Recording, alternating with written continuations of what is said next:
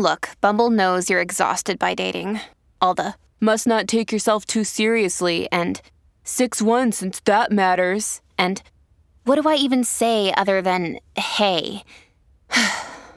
Well, that's why they're introducing an all-new Bumble with exciting features to make compatibility easier, starting the chat better, and dating safer. They've changed, so you don't have to.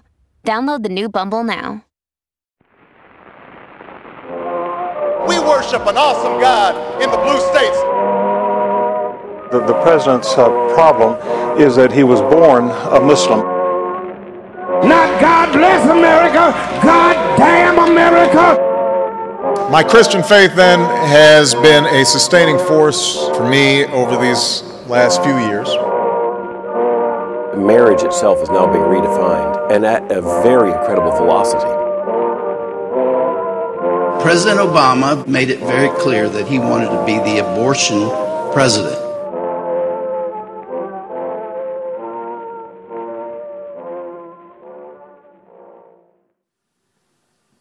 Amazing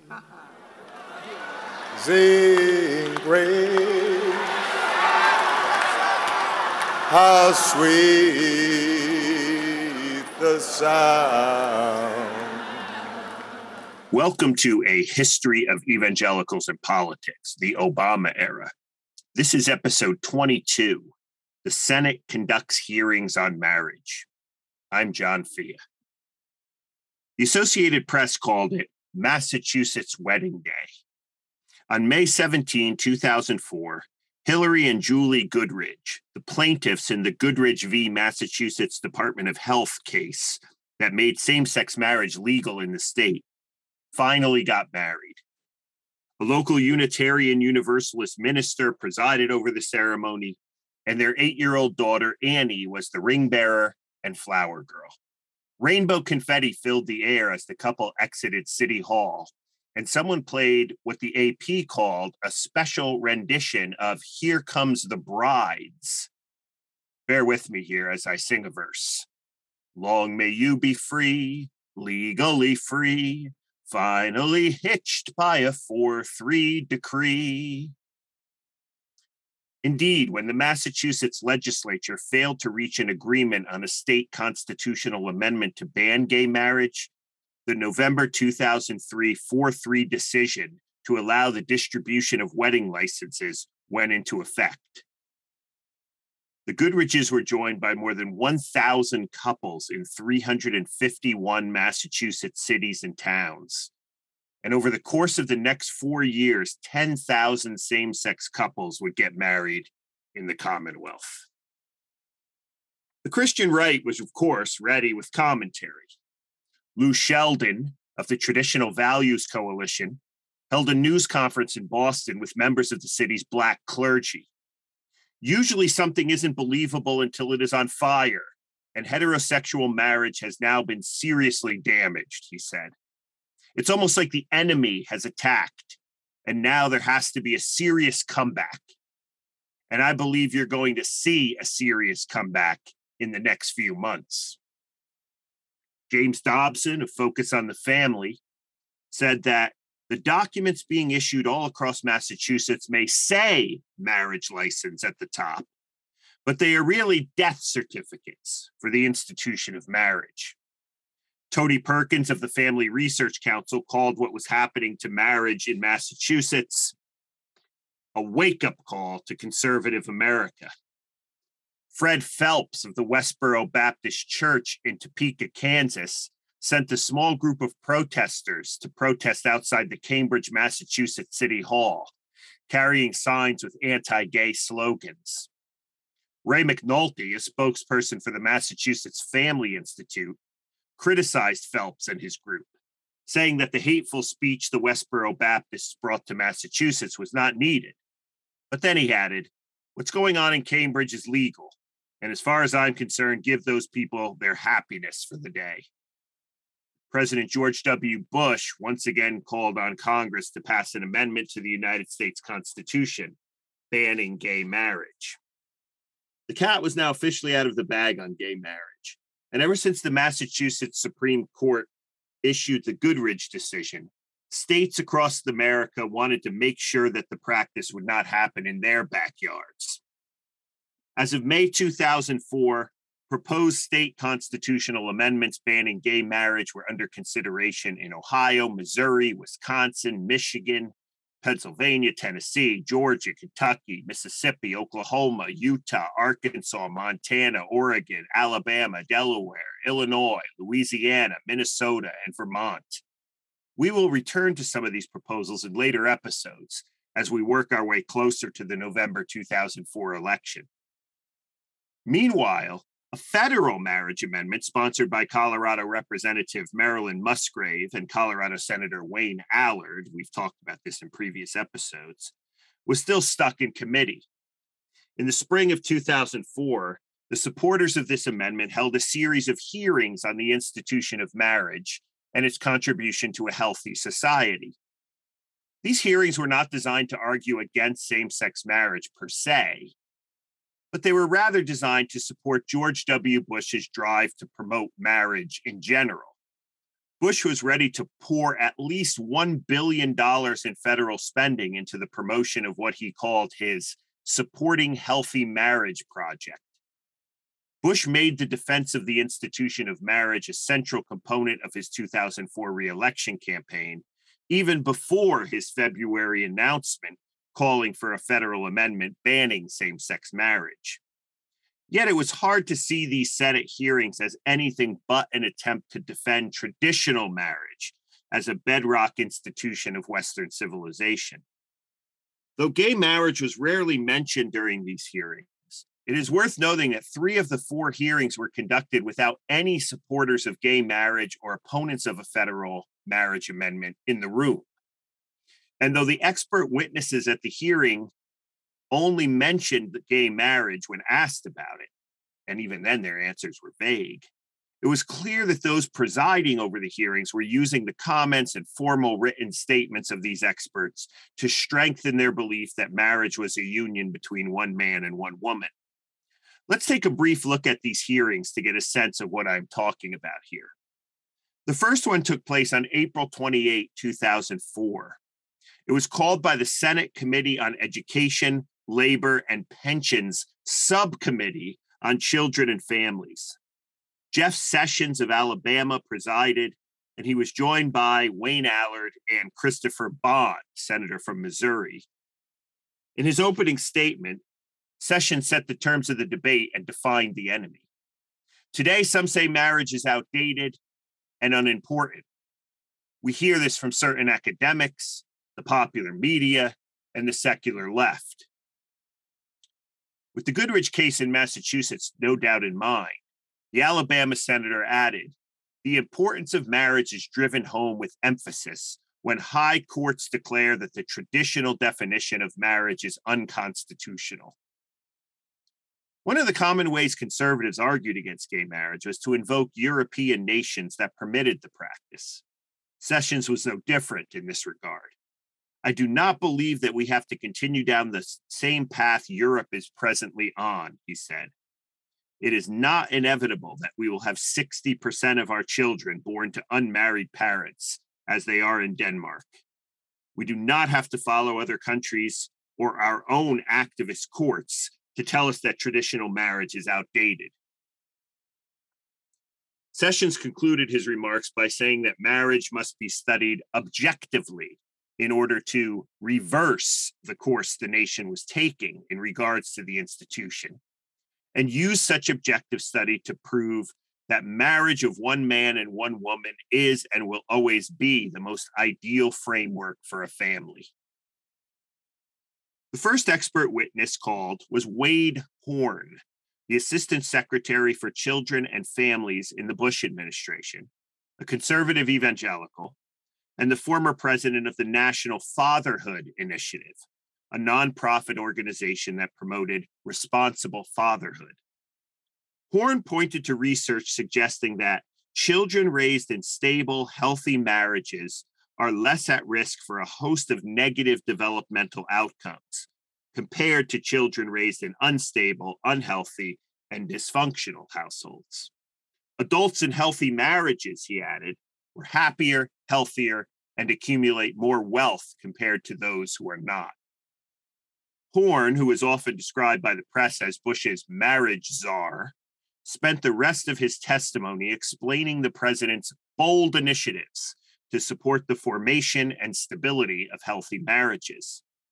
The Supporting Healthy Marriage Project called for an increase in government spending for marriage education programs and specifically targeted premarital couples and those in troubled marriages. The project also included funding for the integration of marriage education programs into the child welfare system as a way of reducing the risk of child abuse and neglect. After a few initial questions, Senator Allard asked Horn about same-sex marriage. If we have two people marry of the same sex, the Colorado senator queried, has that got a higher likelihood of success than not? Horn could not answer the question. As he put it, in America, two people of the same sex at the moment are not legally able to get married, so there is no research on this. The next group of witnesses were academics. Barbara Defoe Whitehead, the co-director of the National Marriage Project at Rutgers University, was perhaps best known for her 1993 essay in the Atlantic Monthly titled Dan Quayle Was Right, in which she argued that the former vice president of the United States was correct when he criticized the fictional television character Murphy Brown for having a child outside of marriage. Whitehead argued that the disillusion of intact two-parent families was harmful to large numbers of children, and that single-parent and step-parent families weakened the social fabric of society. In her testimony before Sessions' committee, Whitehead said, "We have not yet found, though I think we have tried, substitutes for marriage that can provide equivalent levels of voluntary and sustained economic and emotional investments in children over what is now a prolonged period of youthful dependency." Frank Keating, the former governor of Oklahoma, also testified. He used his time to describe programs he initiated in his state that reduced the number of divorces, out-of-wedlock births, and substance abuse and child abuse cases.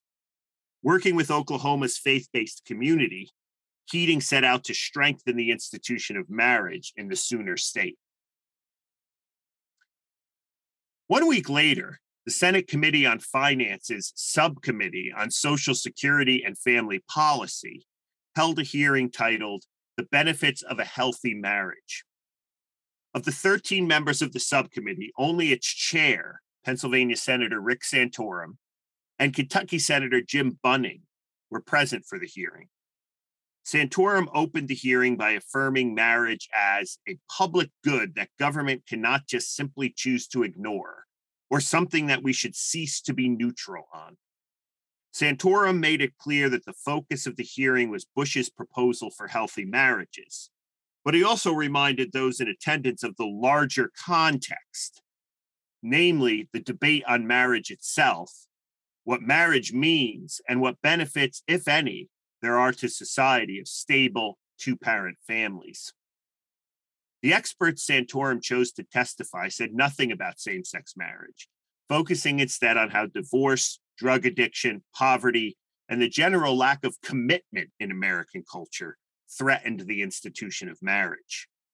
In an appendix to the hearing minutes, Santorum added an article by two scholars from the Conservative Heritage Foundation explaining in more detail Bush's Supporting Healthy Marriage project. On May 13, only days before same-sex couples were permitted to marry in Massachusetts, Kansas Senator Sam Brownback led a hearing of the Science, Technology, and Space Subcommittee of the Commerce, Science, and Transportation Senate Committee. The hearing was titled Social Scientific Data on the Impact of Marriage and Divorce. The records indicate that Brownback was the only senator present for the meeting. During the course of the hearing, he asked one of the expert witnesses, Steve Knock, a professor of sociology and psychology at the University of Virginia and the director of the university's Marriage Matters project, if he was aware in light of what was about to happen to the institution of marriage in Massachusetts, of any data from any countries on the impact of same-sex marriage.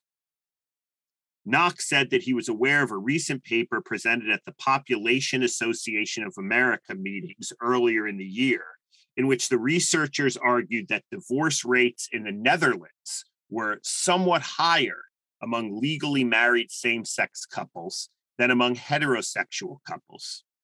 The study also found that divorce rates were higher among lesbian couples than among gay men.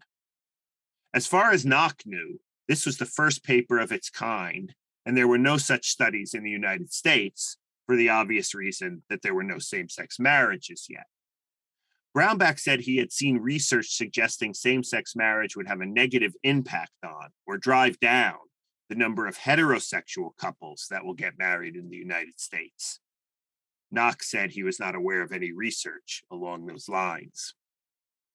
Brownback also heard from Patrick Fagan, a fellow in family and cultural issues at the Heritage Foundation, and Bush's former Deputy Assistant Secretary of Health and Human Services.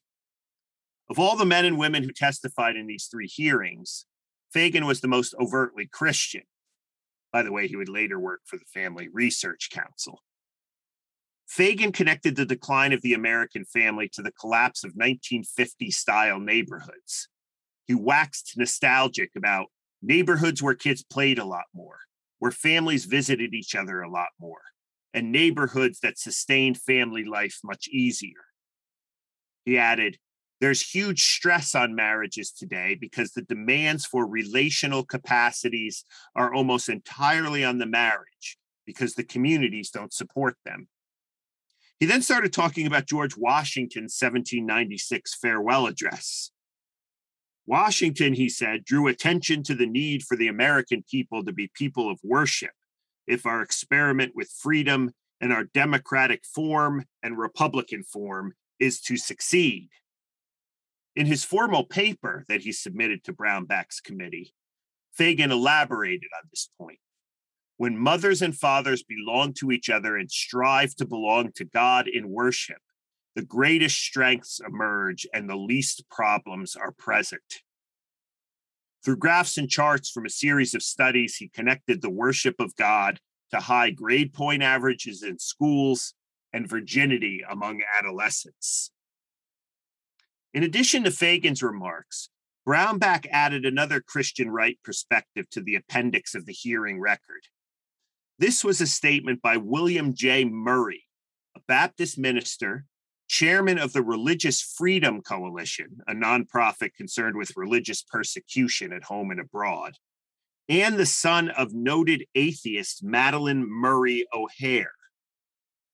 Murray's written remarks made Fagan's comments at the hearing look mild by comparison. He argued specifically against the legalization of civil unions. Such unions, he argued, were a real danger to American society. Yes, they might appear harmless on paper, he said, but they threatened traditional marriage by promoting cohabitation not only among homosexuals and lesbians, but among heterosexuals as well. Civil unions, he added, grant privilege without responsibility. Murray also expressed concern that the quote-unquote radical National Education Association would soon force homosexual education on the youth of the nation. He added, soon it would become very difficult to voice any disapproval of homosexual behavior in the schools or the workplace. Will a boy who refuses to date another boy be singled out for psychological treatment by school authorities because he is homophobic? Murray asked. Will a teacher who voices any disapproval of homosexual behavior be more likely to face lawsuits and loss of employment? Will refusing to date someone of the same sex prove prejudice and result in workplace discipline? In the end, the hearings presided over by Sessions, Santorum, and Brownback took on added significance in light of the events we have chronicled in our last several episodes, and the fact that it was a presidential election year. But there was one more Senate hearing left before Congress voted on the Musgrave and Allard Amendment. And this meeting would include both Republican and Democratic senators from the prestigious Senate Judiciary Committee. Stay tuned.